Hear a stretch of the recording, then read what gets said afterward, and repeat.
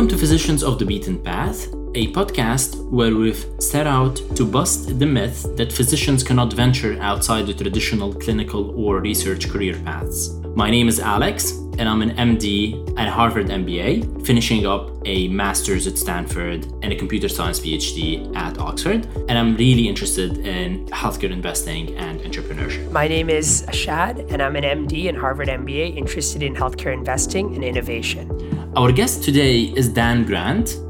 Dan is the head of medical education at MediChecks, the UK's leading online blood testing company.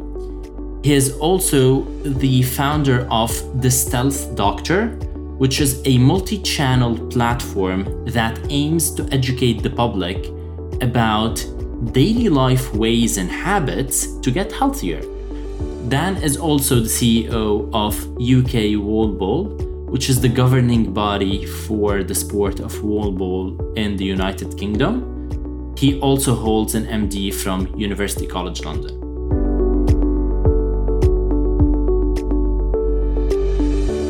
Dan, thank you so much for joining us and welcome to the show. Yeah, Shad, Alex, pleasure to be here. Absolutely, Dan. As we were digging through some of your previous work and all the really eclectic stuff that you've done, we got more and more excited to chat. There's just really a lot to talk about. But let's start from the very, very beginning. Looking at your various areas of expertise, we can't help but be incredibly impressed and sort of inspired that you've managed, even with the medical education and practice, to still follow your passions outside of clinical medicine and really, really go for it. So to put things into perspective for our audience members, can you talk to us a little bit about your background, your childhood years, and why you decided to go into medicine in the first place? And then why did you decide to venture off the beaten path? Yeah, okay, I'll try and give it to you in a nutshell. Basically, in the UK, I did my A-levels, which is like, the end of high school. And I did the three subjects which go best together, which was biology, Latin, and design and technology. So I was all over the place. Basically, I enjoyed a lot of different things. And, for my A-level design and technology, I made a bed, and then I was doing Latin and biology or whatever. But then when I went to university, I went to UCL in London, and I made the logical choice of doing Egyptology as my undergraduate because, I don't know, I thought it was going to be cool. I thought it was going to be like Indiana Jones, Stargate, or something wicked. But yeah, it turns out it's actually pretty boring. There was a bit of archaeology. And it would have been great if they had said, these are the pyramids, and let's talk about this and the mummies or whatever. But they didn't. They just spoke about like a hole in the ground in the middle of nowhere from the 20th dynasty or whatever. It was really dull. So I wanted to switch degrees, and UCL let you switch internally. UCL's University College London, by the way. And there was a degree that I found called Human Sciences. And this degree basically let you do whatever you wanted to do as long as it relates to humans. So year one, they give you you have to do some certain things. But year 2 and 3, you literally just choose whatever you want as long as it relates to humans, which is pretty much anything. So, some people just chose physiology modules and, they probably just should have done a physiology degree. I, based on my background, just chose things which had cool names and sounded interesting. So I did advanced immunology. I did the eye and the brain. I did evolutionary anatomy. I did zoo archaeology. I did the archaeology I would have done had I carried on doing archaeology. And then I also saw this one called space medicine and extreme environment physiology. And I was like, that sounds pretty cool. So I did that. And it was super hard because for me, I had to get myself up to third year physiology degree level without having done the whole background. It's just eavesdropping basically. But it was really good fun. So I got my degree in human sciences. So what you need to do is park that, because I need to tell you something else I was doing at university, which was I started making movies. And I had made a few little handheld fun mockumentary kind of things. And then one summer, I was in the pub with a couple of friends, and we had been watching the Evil Dead trilogy. And over a few beers, we thought, why don't we make a movie next year? And we kind of laughed about it. And I thought, yeah, you know what, let's do it. And it was going to be another handheld, crappy little doc, try and make it a bit better than the other stuff. But, I went away, I wrote a script. And over the years, suddenly it became a professional production. So I had friends who were studying at film school who said, oh, we have this amazing camera equipment that no one's using over the summer, we can borrow it. My university had like a studio that no one was using over the summer, so we could use it. 28 days later, had just finished filming, and all their prosthetics, they let us use it. So over the course of like the year, this thing turned into a proper professional film. And it was one of the best summers of my life, like filming for 6 weeks and then, editing it for a long time after that. But it was great. And that movie was called Dark Knight. I made that before Chris Nolan made his Dark Knight, and I spoke to him about that. But that's a story for another time. It was great. And it was just like this horror movie that was really good fun, really good time with friends. And it was a great time. So anyway, I finished my degree and I came out of UCL, and obviously with a bit of a creative and science background, I ended up in advertising very briefly, but it wasn't super fun. I was doing medical copywriting, but while I was there, the offers started coming in. So my film had started to go around circuits. And this was like the days before the big digital revolution. We were on the cusp of it. So I remember being in one festival with my movie that cost about £6,000 to make, like $10,000. The virtual budget of it was about $500,000 based on all the stuff we blagged, borrowed, and stole. In one festival, I was up against Final Destination 4 or something, which cost like 25 million. So we were never going to win that. But I'd been around the circuit, and then I started to get job offers to come in as a producer. So I started going into producing like the top end of the micro budget film industry, which is about $2 million. And little things on a few blockbusters. So things like Harry Potter and stuff like that. And it was like, it was fun when it started, but then I got into producing a lot. And producing is just business. It's not creative. And I was kind of good at it, but I didn't really enjoy it. And then I worked on one film for a whole year, which I think is still on Amazon Prime, called Baseline, which is about a nightclub, not about tennis. And they really screwed me over. They had like an executive producer that came on halfway through that really screwed me over and made me feel pretty bad. And I think, if this had happened nowadays, I'd be far more resilient and I would bounce back a lot easier. But back then I was still young. I didn't really know what I was going to do. And then I remember being on the train into town with my mum for my parents' anniversary. And she said, hey, you always liked science, didn't you? Why don't you try doing medicine or something like that? And I said, I think she always wanted to have a son who was a doctor. But, I said, that's a stupid idea. Like, why would I do that? I was just in the film industry, for God's sake. But then I kind of thought about it. And then I had a friend who was like an emergency doctor. And I got like a day of work experience. And then I saw that applications for medicine were closing. So I threw together an application, applied to 5 unis, got rejected for most of them. But then I went to UCL and I had an interview and they basically said, where did you do your undergrad? I said, UCL. They said, get in here. So that was it. I was back into UCL doing medicine. And I really enjoyed the degree because it's a bit like human sciences. You're doing a bit of everything. And especially as medicine moves on and on, I think it used to be just anatomy and physiology, but now it's so much of everything that it's really interesting. And I loved it until I qualified. And when I qualified, I kind of quickly found that my personality wasn't really matching with some of the specialties I thought I'd really like.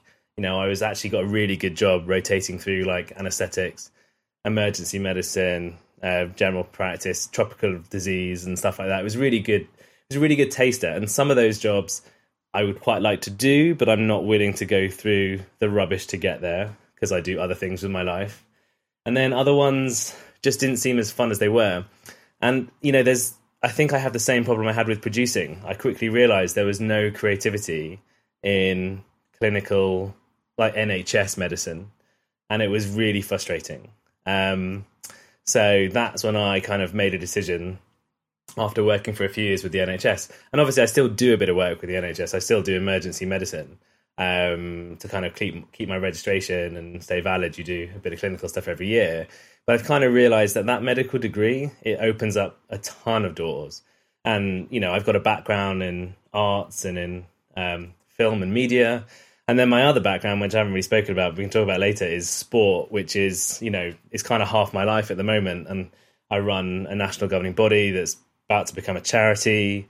And, basically putting it all together, I formed this persona for myself that I call the stealth doctor. I do stealth health. So it's preventative medicine. And I'm particularly interested in things that keep you healthy without you knowing it.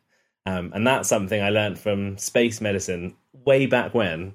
And it's worth saying that, I kept in touch with space medicine the whole way through.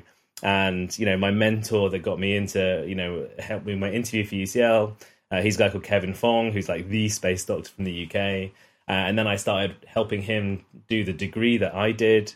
And then I lectured, and then I went to NASA for not quite an elective, but for a space course before I started. And I've kind of stuck with it. So all that extreme environment medicine stuff, I stick with that. And so if you put in extreme medicine, prevention, and my other job that I do with biomarker stuff in medtech at the moment, and you do sport and you have the interest in arts and things like that I do, it all fits really nicely into prevention. And that's kind of where I've molded my career. Yeah, Dan, wow. Alex and I were just texting about how inspiring this is. I think most of our guests that we've had, even those that have ventured off the beaten path, so to speak, started with medicine, started with a relatively traditional career path. Maybe their parents were doctors. They knew when they were 5 that medicine was their calling. And, but you were, so to speak, like always off the beaten path, and you did other stuff before falling into medicine, which I find is very, very interesting. And probably you bring a very different perspective than most of our guests do. And what I love is you obviously did stuff that you found were interesting and were passionate about, and you just did it. I think you mentioned that you chose stuff based on, at least your courses based on what sounded cool and sounded interesting.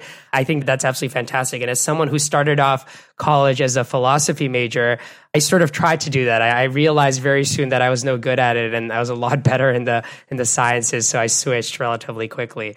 You mentioned at the end there, the stealth doctor. It's something that I really found interesting when digging into your story.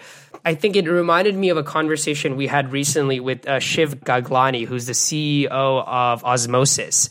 And he talked about founding what's called a patient promise with a colleague after coming across a Hopkins study about the increase in overweight and obese doctors. And he mentioned that one of his missions was to better educate people, and especially healthcare workers, about the value of taking care of themselves and practicing sort of better, healthier lifestyles. And, the motherly or the parental version of that is my mom would always tell me, you can't take care of others if you don't take care of yourself. And of course, she was right. I didn't listen to her very often because it was hard. And I know that I struggled a lot with work-life balance. And so healthy lifestyle was one of the first things to go.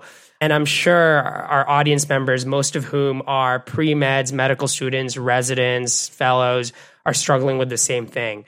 So with the Stealth Doctor, as you mentioned, you aim to educate and enlighten everyone about how we can all get healthier through all the things you don't even know are related to your health. So can you talk to us a little bit about how the idea of Stealth Doctor came about, and what tips can you provide to our audience members? Yeah, sure. I mean, super interesting what your other guest said, and I totally buy into it. But my thinking with stealth health was that I think you can get healthy actively or passively.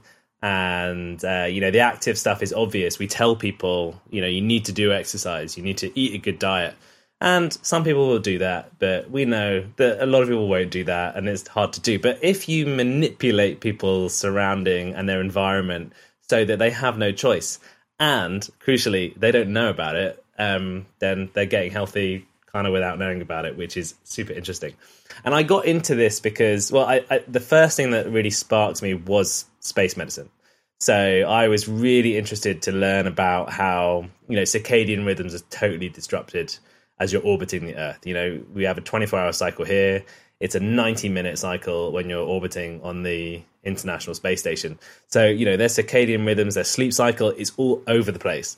So those guys were the first ones to think about circadian lighting and, having these lights which, start off with the sun rising, and then it goes blue, and then it goes yellow and red over a 24-hour cycle to try and, maintain that circadian cycle. So you have good, normal human homeostasis. And I found that really interesting when I learned about it. And I was like, yeah, you know what? That's super interesting. And then I think there was an episode. So when I was in my first year as a doctor, I was working on a surgical ward in the gastro department. And they did this thing which drove me nuts. Like they turn off the lights and they shut the blinds and they make it almost pitch black on the ward between like 1 p.m. and 2:30. And I was like, what are you doing? And I did that because for me, as someone who's working in there, I hated it because it felt rubbish. But then I was like, but surely this is not good for the patients either. So I looked into it and I said, why are we doing this? And they said, well, it's because the patients, they wanted it because, you know, they say they need it. And I was like, why do they need it? They said they're not sleeping at night. And why aren't they sleeping at night? Because you guys are too noisy and you're waking them up with like your bleeps and whatever. So there's a simple fix there. But I said, like, surely this circadian disruption is really bad. And they said, well, whatever, we're doing it. So me being me, I kind of went away and I emailed as many experts in sleep cycles and circadian rhythms as I could find. So like Queen Square in London, I remember emailing someone in Stanford. Like anyone who was an expert in this, I got in touch with them. And I got like 7 emails back from people saying, this is really bad. This is terrible. And I even got linked to an article where they'd done like bowel surgery on rats and then anastomosed them back together and then disrupted the sleep cycle of the rats. And the rats who had their rhythm totally disrupted, their bowels exploded. And I was like, we are literally doing exactly the same thing to humans on the ward here. So what is going on? And I got all my research and I put it all together and I said, like, we need to turn on the lights during the day. And I showed it to my boss and she said, that's really interesting, but yeah, I mean, maybe you can do this, like in 10 years time when you're a consultant, you can make some changes, but at the moment, you know, you just need to carry on doing your job. And I was like, screw this, I'm out. So that was another thing when I was like, okay, so actively trying to make these changes and trying to push it via the regular ways are not happening. And the healthcare system I'm working in isn't doing it. Concurrently, you know, I'm working in sport, so we're getting people active and you're doing stuff. But, you know, by the time this podcast airs, we will have launched a new court in London. You know, the Guardian newspaper were there today, so you can look back like 2 months or whenever this thing comes out, and you can read. And, you know, if you make the area appealing and nice, people use it. And I kind of got into that because I was reading a bunch of architecture and engineering work. And, you know, it's about building design. And, you know, if you put like a really, really nice staircase in the middle of your foyer, then people walk up it, and you put the lifts around the back and you make the lifts look horrible. And then people don't use the lifts. They all use the stairs. And I was thinking, well, we can do this in the urban environment as well. And this isn't really new thinking like a lot of people do it, but you make an area look really beautiful and really nice. And it's got places to eat, it's got places to chill out, and it's got whatever. And it's got interactive bits of the environment. Then, you know, humans, we're animals. We just want to go and explore really fun, nice places. So that's one of the other things I'm doing. And then because I do all of this, I'm going full circle back into movies. Like I really enjoy education. I enjoy broadcast stuff. And, you know, I wanted to meet interesting people. So I thought I would set up my little persona called the Stealth Doctor or Stealth Health on YouTube.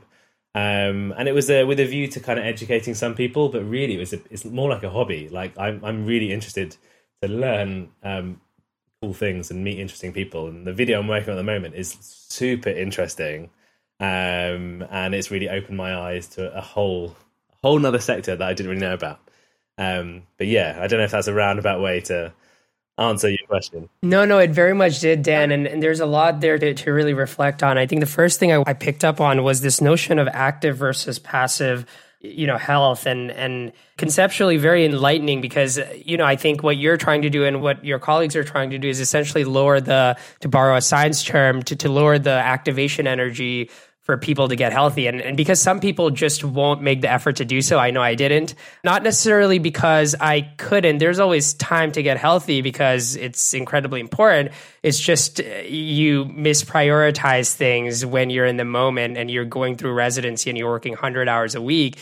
That becomes sort of your life. And so making it easier for people to get healthy is always just going to be a good thing.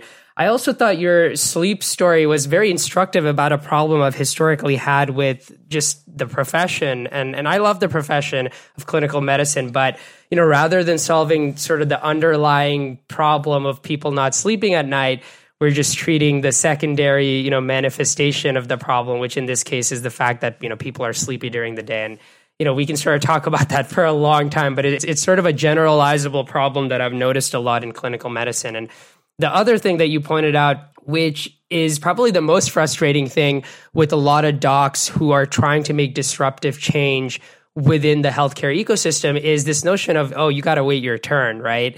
That's cool that you figure this out and that this is better for patients. But, when you're an attending or when you're a consultant, you can make those changes. Right now, you just got to do what you're told. It can be very frustrating at times, but I'm glad to know that this is something that all of us have dealt with at one point or another.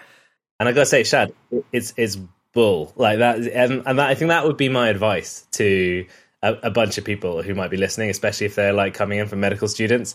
It's especially bad in the UK because, we got the NHS, which is an amazing organization. And for patients, it's fantastic. But it's a giant bureaucracy, right? So it's got the three main bureaucratic things of, sloth-like inertia, this obsession with rank over merit, and a matching obsession with conformism. And it's super frustrating. And your medical degree, like I said, can get you into a lot of places. And I remember when I first stepped out and moved into the private sector, and I started working for a company called Medichecks, and I still work for them. But, they asked me to write a booklet when I started, and I wrote it. And then like a week later, they'd published like 1,000 copies and were distributing it. And I was like, what? If I was on the NHS, this would take a year. So, as soon as you step out the system, I think every profession needs a doctor. And also, there will always be doctor jobs. Like a lot of medics are terrified. I don't know if you come across this. Like, they think if they step out, it's all going to fall apart and they're never going to come back and they're going to fall off, whatever. Like if you're in the UK, there are 50% not enough doctors in the UK. So there will always be a job for you. They will always welcome you back. And lots of other countries have the same thing. So yeah, pursuing avenues and my mantra has always been, if someone offers me something to do, like I'm quite adventurous, I want to try everything. And like I said, if it sounds cool, I'm going to give it a go. And I know not everyone has that personality, but it's a totally safe thing to do. And I think people get very scared, but actually, it's safe, especially if you do something for like a year. I mean, come on, you can always go back and you can try it out and your life is going to be so much richer. Yeah, no, that's such an important point, Dan. I think I'm thinking back to something that Iman Abu Zaid said, who was a guest on our podcast. She's the CEO of Incredible Health. And this notion of riskiness, doctors in general, at least in the US, but I imagine maybe in the UK as well, are generally a risk-averse bunch. And we're a very, intelligent, hardworking group of people, but some of the creativity kind of gets sapped out of us when we go through the medical school residency fellowship and whatnot.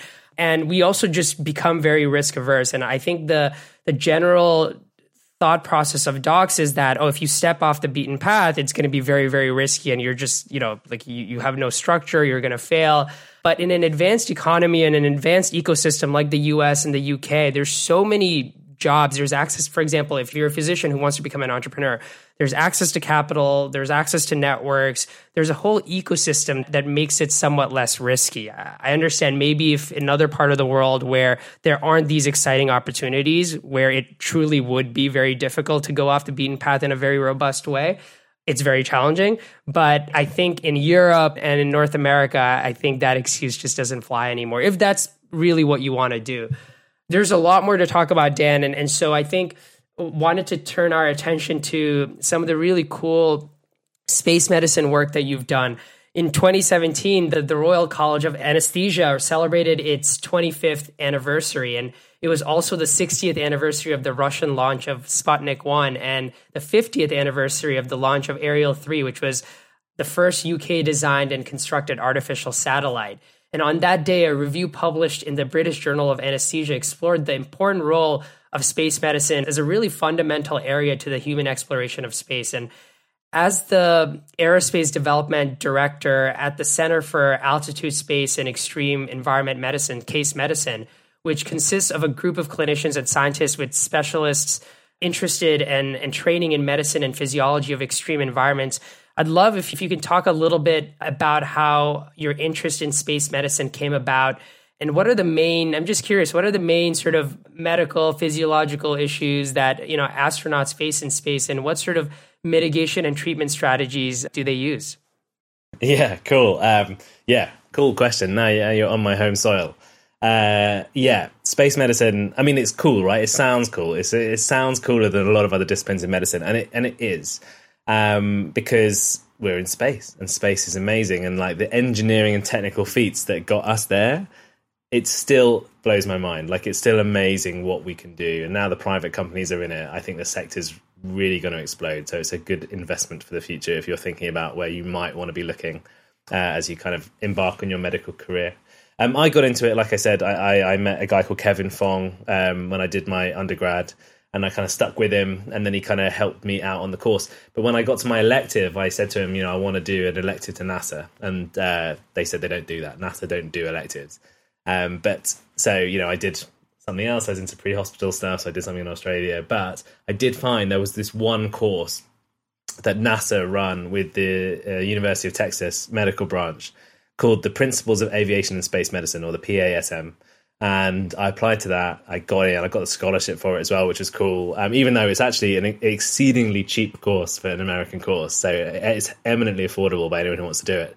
But this thing, I tell you, it was a month in Houston, at the university and at Johnson Space Center and the Neutral Buoyancy Lab and stuff like this, like unprecedented access to some of these places. And it was incredible. First of all, I mean, you're getting all these lectures every day. It's quite busy, but you're also meeting all these astronauts. And that's incredible when you hear their stories. Like I say, you get access to things like the Neutral Buoyancy Lab, which is an incredible place to visit, where they do their diving underwater to simulate spacewalks and things like that.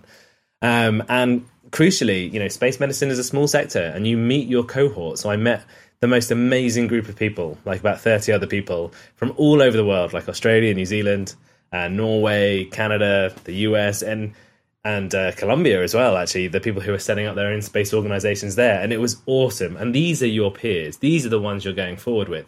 And the other thing I've realized as I got into the space sector is, yes, I came into it from a medical point of view, but where I would say that a lot of medical disciplines are hyper specialist, right? So, extreme environment medicine, my go-to is to say, altitude medicine. I started with altitude stuff. I've done research up the Alps and things like that.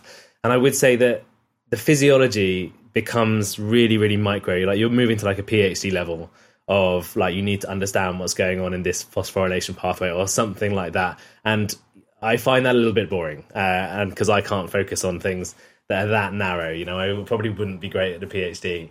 But space medicine is still really interdisciplinary. I think back, there's a scene in Apollo 13 where, they need to change the carbon dioxide scrubber or something. And they say, we have this and we need to make it fit into this, and all we have is this. And those guys go ahead and do it. So actually, when you move into the space field, you realize that, it's not like that, but it is really interdisciplinary. So yes, I started off with medicine, but I've since met people who are, engineers and astrophysicists and even astronomers. And what is really nice about this is that everyone looks up, kind of metaphorically, but everyone is interested in the world, and they're not like on their phone the whole time. They're not looking down. They're not miserable. And you really have this appreciation for how insignificant your life is in the universe. I mean, you really know that you are there for you. So, that email that is pissing you off, that is meaningless. So suddenly what you realize is that actually life is short.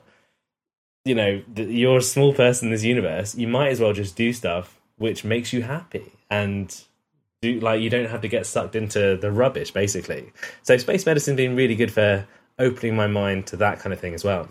And then on to your other point in the question, I've loved it because of the people I meet and what I'm learning, basically. And like I said, I'm becoming an expert generalist, as I guess someone like Elon Musk would put it, because, you need to start learning about engineering and astrophysics and whatever, and that's really cool. But yeah, so space medicine, I can give you a very quick pressy. To get a better one, I would say go to my YouTube, Stealth Health, because I made a whole huge video about space medicine for beginners, which I thought would be really fun. That's like, I think my biggest video to date, but definitely check that out. But yeah, basically, when you go into space, you lose gravity, and you are designed to live on Earth with gravity. So things that go wrong, your orthostatic tolerance goes all over the place because your fluid shift starts moving. So the fluid all floats up to your face and away from your legs. So astronauts look like they have these moon faces and and chicken legs. And that changes, the hydrodynamics of your body. It changes the fluid pressures onto your kidneys, into your heart, potentially into your eyes as well. So there's some issues in all of those areas because of the fluid shift as well. And because of the diet, you're more prone to things like kidney stones. As I said, there's like pressures in your eyes, pressures in your heart, your bones and your muscles. These are dynamic organs. They're constantly turning over, and you have this huge weight of gravity on you. And when you're in space, it goes. So their muscles waste away and their bones waste away, and the muscles form these weird hybrid fibers between fast and slow twitch, which we don't really have on Earth. And, the solution for all of this is to come back to Earth, because then, for the most part, you sort yourself out.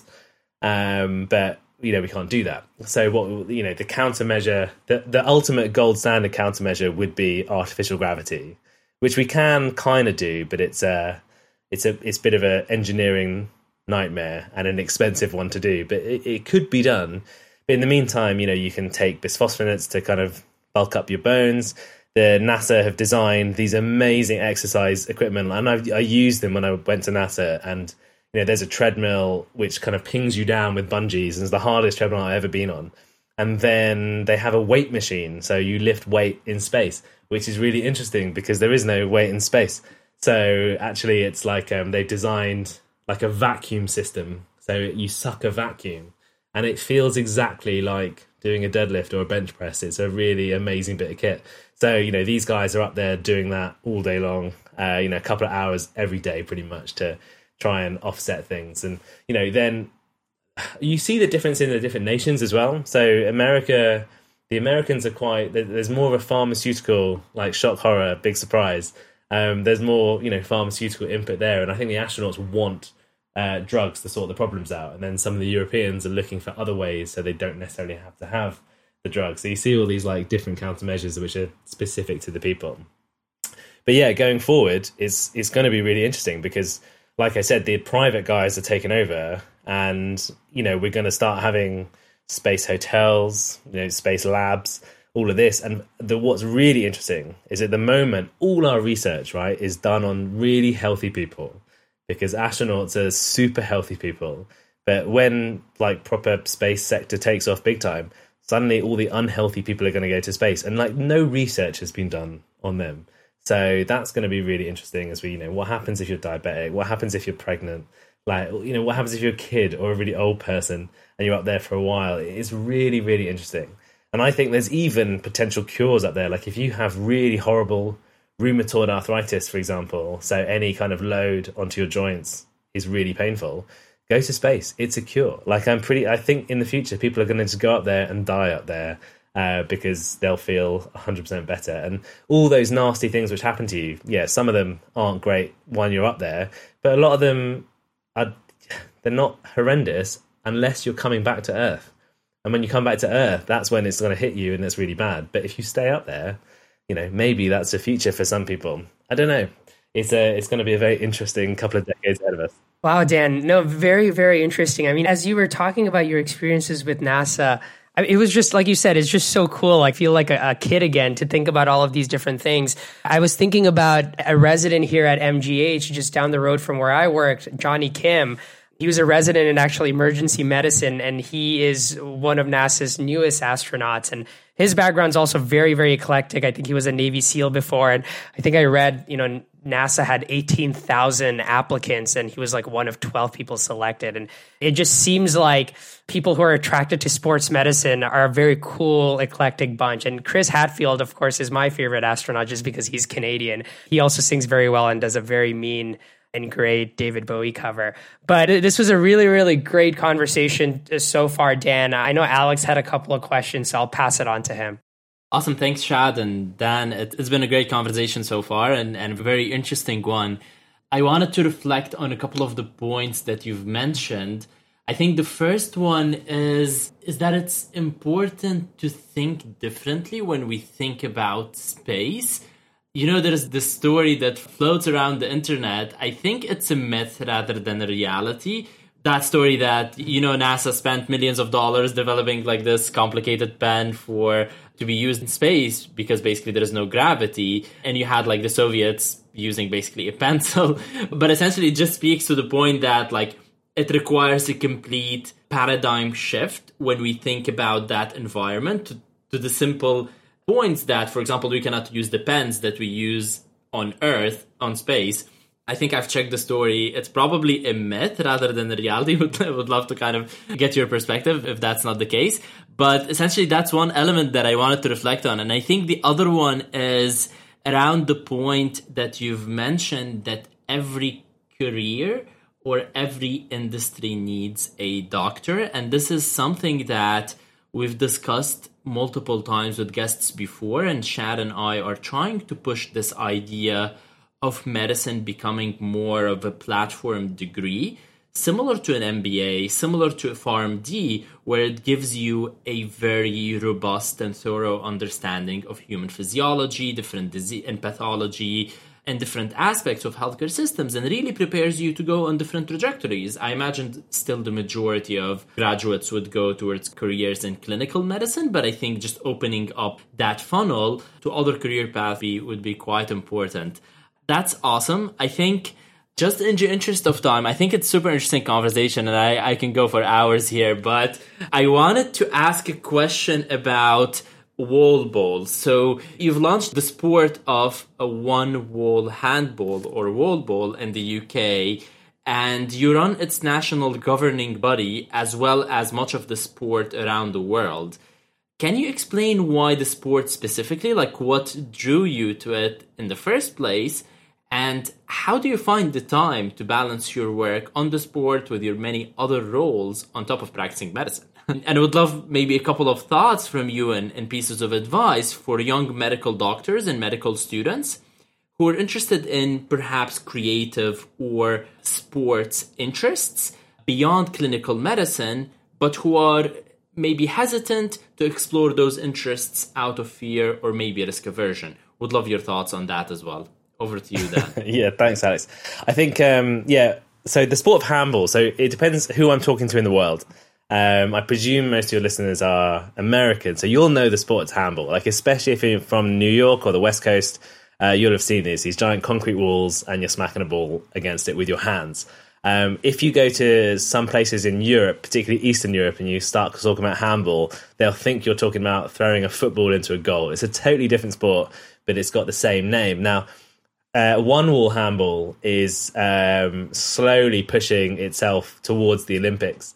And the International Olympic Committee a few years ago said, hey, you can't call your sport handball because we already have this sport called team handball, which is in the Olympics. So the decision has been made to change the name of the sport to wall ball, which is a bit of a mouthful. But I tell you, when the kids start saying it, it just sounds totally normal. But when you grow up playing handball, it's a bit of a weird jump. So yeah, if I say wall ball, I mean one wall handball. If I say one wall handball, I mean wall ball. Depends where you're listening in the world. But yeah, I mean, I would say every country hits balls against walls with your hand. It's one of the basic things that humans do. And they have their different names for it. So in America, you have handball. In Ireland, you have Gaelic handball. In Spain, you have pelota. In the UK, you have fives. You have all these different things. But the sport of one wall, like you see in New York City, there's 2,500 courts, right? And they are just... I think the Irish immigrants set it up because they couldn't build their giant Gaelic handball alleys during the Great Depression, so they just started building these one-wall courts. And you cut forward like 100 years, and you just have like 2,500 courts in New York. And it's amazing. They're free to use. They're free to access. They're just park courts. And you see loads of young people, especially from the demographics that don't necessarily have like a really good start in life and don't have that much money, like they're using it. And there's a whole culture around it, and it's great. So, like I say, all countries hit balls against walls. But the one-wall handball is basically, there's a giant rectangle on the wall and there's a giant rectangle on the floor. And all you have to do is hit the wall and make it land on the floor. Like, it's the easiest one to do. Like, it's hard to get good at it, but you can literally teach people in about 10 seconds how to play this, and then they can start having a game. So I got into it because I played fives in the UK, which is a bit more like squash, but with a hard ball on a stone court. So it's a slightly different game. But they ran trials because One Wall was making a push and it was becoming international, and they needed an England team. I went to a trial, I got in, and then I was like a super selfish athlete for a few years because I was like, I want to be the best in the world. And then I realized that some of the Americans were really good. So I was like, I want to be the best in Europe, and managed to become the best in Europe because I was training with the Americans, and it was awesome. But training with the Americans and then doing some of these tournaments around the world, like you begin to see what the sport actually is. And this goes hand in hand with when I was starting to do medicine and I was starting to understand social inequality in health and, you know, physical activity for health and all this kind of stuff. And you're like, hang on a second. When you live in a city, and I live in London, right? So it's like New York, but a bit smaller. But it's got the same thing. So green space is disappearing every week. Grey space is going up every week. You know, buildings are going up. It's not going to change. So whereas, you know, we used to always use the green space, my thinking is use the grey space. And New York's been a nice model for that. So, 10 years ago now, 11 years, I set up the UK, what was called England Handball, but is now called the UK Wallball Association, with a view to creating a ton of these courts, especially for young people in the cities in the UK. And it's really begun to, you know, gather a lot of traction in recent years. We've basically been a charity for a couple of years without being a legitimate charity. So now we're making that step. So imminently we'll be a charity, which will be much easier because, you know, I tell you, I've been on like a few accelerators. I'm an NHS clinical entrepreneur, you know, and then I talk to so many people saying I do this amazing thing, and I get like poor people active, and all they need is a wall and a ball, but I need money for my organization. Like, how do I get money in? And they're like, what's the return on investment for an investor? And you're like, there isn't much one. Like, it's a social return. You know, I can brand balls and walls, but this is a social thing. And they all say, oh, we can't help you. So all these experts, so if any of your listeners know ways to get money in for that kind of thing, let me know. But becoming a charity opens up a lot more avenues, and there's grants and there's things like that. So it's definitely the right move. So yeah, I think I still play. I'm still like a really good doubles player. Singles, the newer players they're just too fast for me these days. But I'm dropping off the rankings slowly. But I'm still kind of up there. But I'm also involved in development of the sport, and that's what I really like. So, you know, if you search for UK Wallball in The Guardian, by the time this podcast comes out, you'll see a bunch of news articles, you'll see stuff on TV, you'll see what we do, where we kind of replicate what happens in New York, but New York throw up these giant concrete grey slabs. My thinking is, let's make it super colourful and enticing so people want to get on it. So the courts that I'm putting up are really colourful. It's full of street art. It's designed by local residents, so it feels like part of the community, and it becomes like a nice community space. And this is what I mean by stealth health earlier. You know, I will never tell people, apart from to people like you, that actually what's going on underneath the surface here is medicine and keeping people healthy with physical activity. I won't ever say that. I'm going to say, here's an amazing community space that's designed by the local artist, and it's colourful, it's vibrant. You've got the places for mums, you've got places for lunch, you've got all of this, and everyone kind of comes together. So yeah, I love it. I spend a lot of my time doing it. And to come to your other point, Alex, you know, I think that you find that busy people are good at getting stuff done. So I've always juggled stuff. So I guess part of it is my personality. Part of it is landing on my feet. So I as a student, I obviously had time. And I was actually focusing more on the athlete side of it back then, but I had time.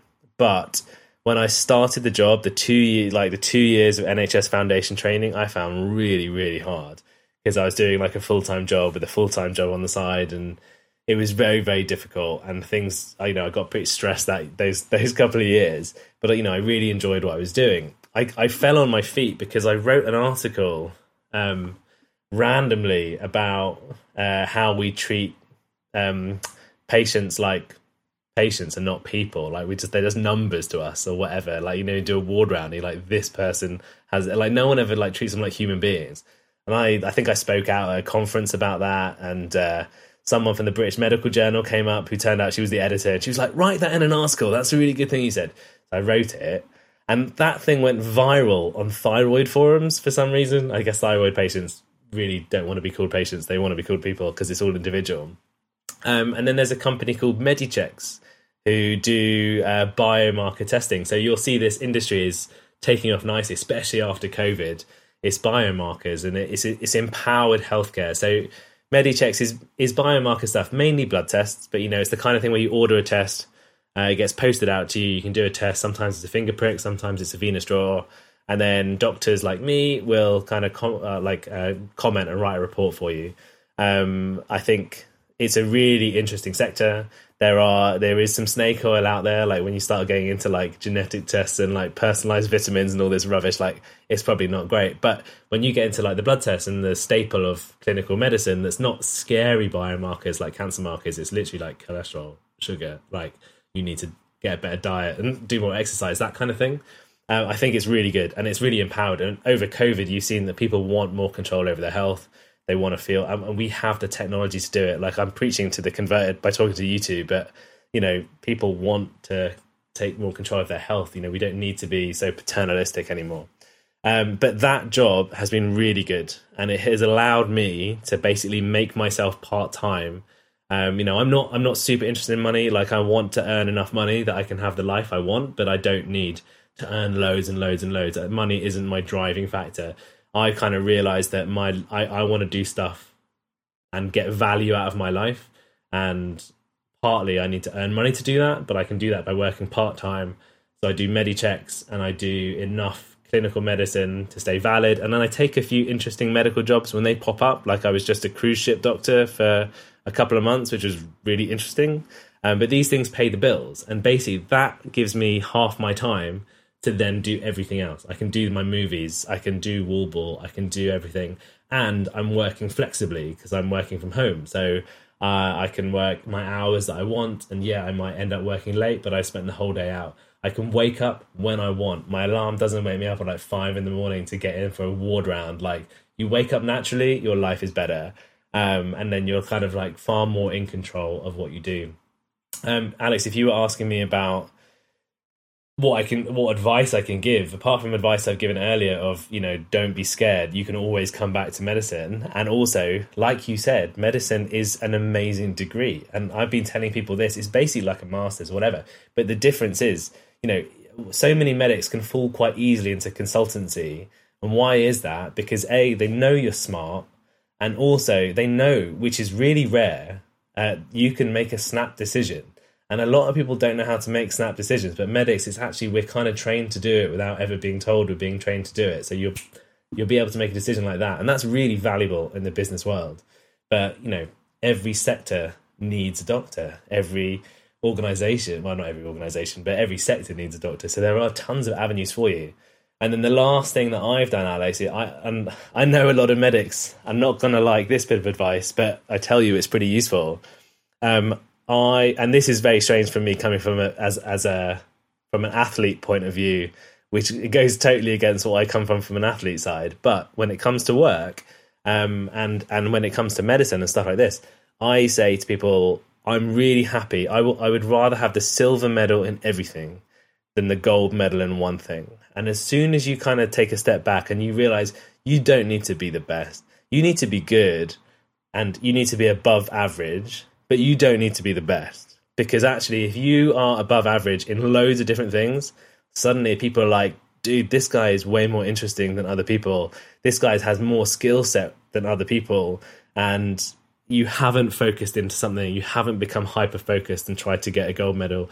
And I know the medic mentality is everyone wants to be the best and everyone's going for these like distinctions and merits or whatever. But take a step back, because if you do, you are off that kind of like cattle path. You're away from all those stressy, nervous people.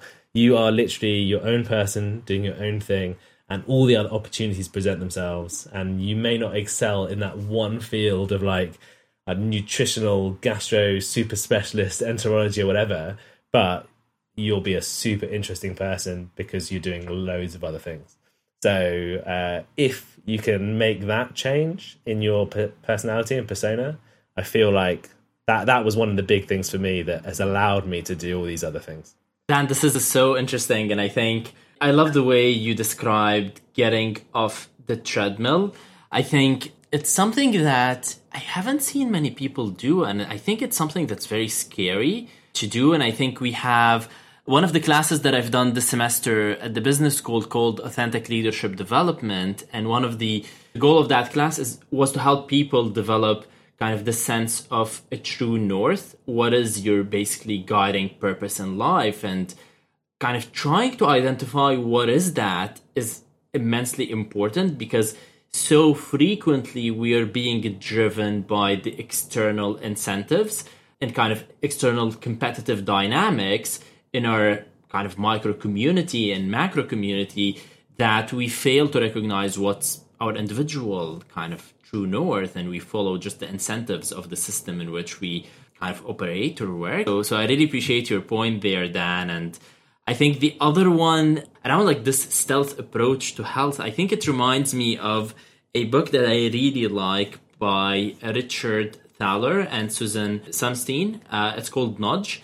And basically it talks about kind of the importance of making these subtle changes that can drive the behavior of individuals and people towards healthier options. And I think a very interesting example of that is what you've mentioned with wall ball and one wall handball. And now I realize it actually rhymes, one wall handball.